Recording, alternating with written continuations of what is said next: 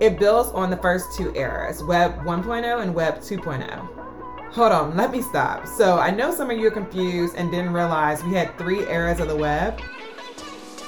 Welcome to the AI Decodes the System podcast.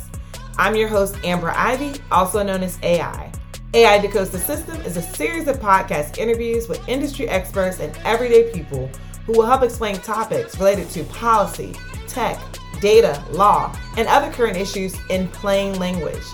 The goal of this podcast is to help close the knowledge gap in a world that's moving fast and inundated with a lot of information. So sit back, grab your notebook, and enjoy the show. Welcome to another solo episode with AI. Today we're going to talk about what is Web 3. So what is Web 3? This is a question that many people are asking, and for good reason.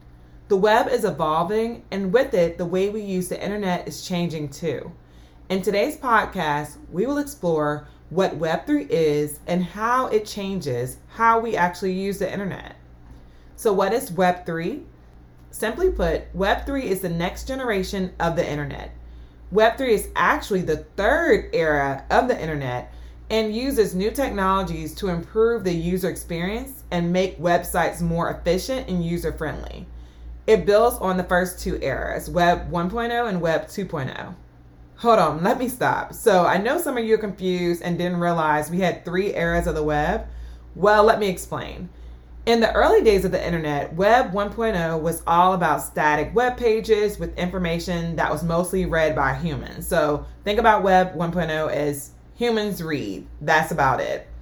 With Web 2.0, we saw the rise of social media and dynamic content that could be interacted with by users. So think about all the different social media things that popped up, all the shopping sites, like you were interacting with the internet more than just reading. You were also reading, possibly writing, and doing your own thing as well.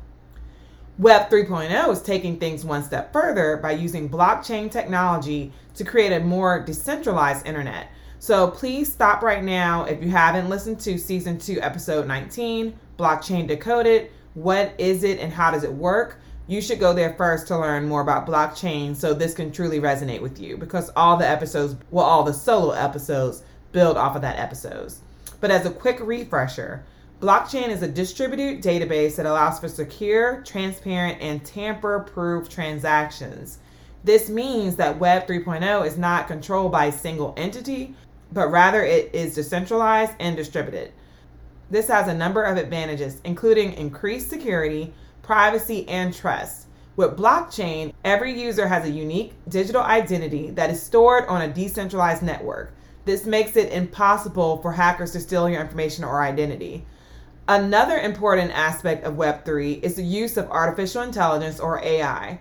AI can be used to personalize your user experience as well as make websites more efficient. So for example, think about all the times where you're online and you get content on the web based on your interests. That is AI. AI can be used to automatically generate website content based on your interests, your likes, the things that you find most important.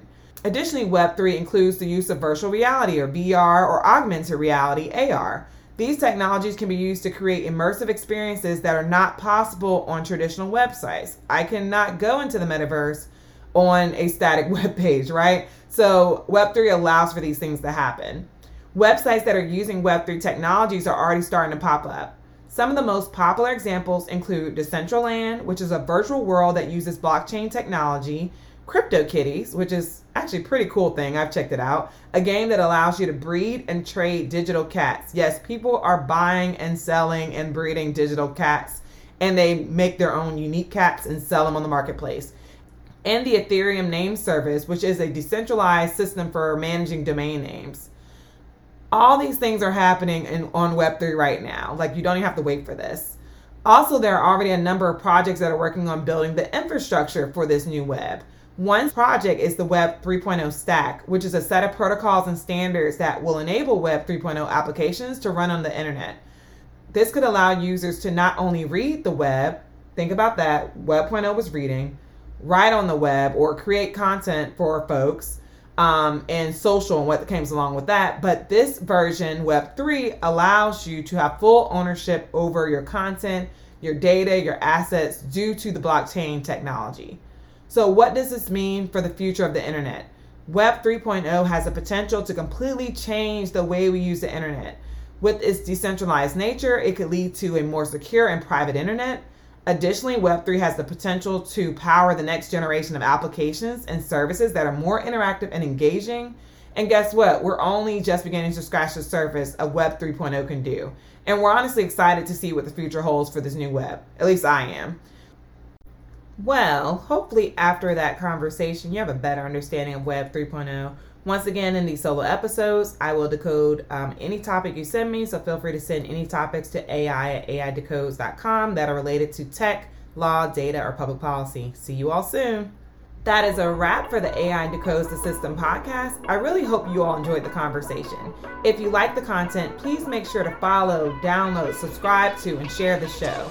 Make sure you show us that love so that we know you're getting value out of the content. Also, feel free to rate us and comment.